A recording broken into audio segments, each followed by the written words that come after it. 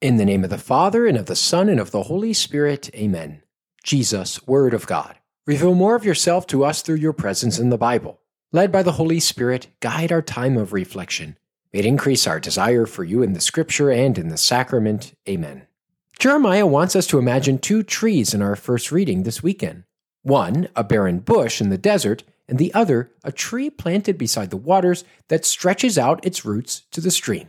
The point he's making is that those who trust in themselves are like the first tree, the barren one in the desert, while those who trust in the Lord God are like the second tree, the one planted beside the waters.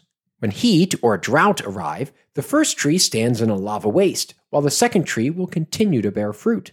Why Jeremiah is contrasting these two trees makes sense when we look at the 4 verses just prior to this passage. He says that the sin of Judah is written with an iron stylus upon the tablets of their hearts. What is this sin of Judah? It's having amassed wealth and treasures for themselves without acknowledging the Lord God.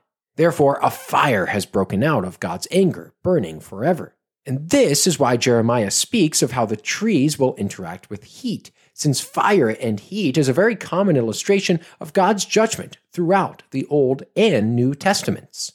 We've moved from one issue to another in Corinth as we continue to hear from Paul's first letter to the Corinthians.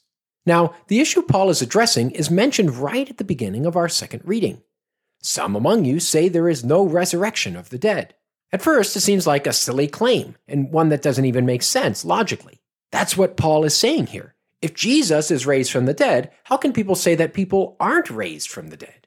But the argument put forward by these Corinthians is a bit more complex. They weren't denying that Jesus had been raised from the dead, but rather that those who have already died won't be raised from the dead. Remember, they were expecting Jesus' second coming at any moment. And yet, when some in their community died before Jesus had returned again, they wondered if those people had missed out. Some said that those who had died won't rise from the dead, and only those who are still alive have hope to be with Jesus when he comes again. But Paul's point is that exactly because Jesus, a dead man, rose from the dead, we can be confident that all those who have died, or in his words, fallen asleep, will also rise from the dead. It's why he calls Jesus the first fruits, a topic we've discussed before on the show. It's in this train of thought that Paul says, if for this life only we have hoped in Christ, we are the most pitiable people of all. In other words, if our hope for being with Jesus only applies to this life, and that when we die, we no longer have the possibility of being with Jesus, then we are the most pitiable people of all. We have the counterpart to Matthew's Sermon on the Mount in our gospel this weekend. Since we're told at the beginning of the passage that Jesus came down with the 12 and stood on a stretch of level ground, this counterpart to the Sermon on the Mount is called the Sermon on the Plain. Both sermons are remarkably similar in structure. They begin with Beatitudes, discuss similar topics, and then end with a parable about someone building a house. For that reason, many scholars think that both of these sermons came from a singular source. Yet where Matthew spiritualizes the Beatitudes, mentioning the poor in spirit and they who hunger and thirst for righteousness, Luke pictures concrete individuals who really are poor, hungry, and thirsty. Lastly, although Luke's audience wouldn't have intricate knowledge of Old Testament stories, they likely would have at least known a bit about Moses going up on Mount Sinai to receive the law. And it's possible that there's a parallel here.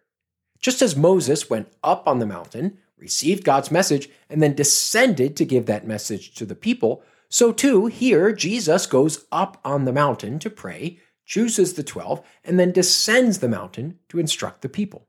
So that's it. That's your Sunday setup for this 6th Sunday in Ordinary Time in Year C.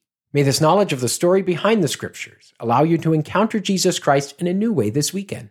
In the name of the Father, and of the Son, and of the Holy Spirit, amen.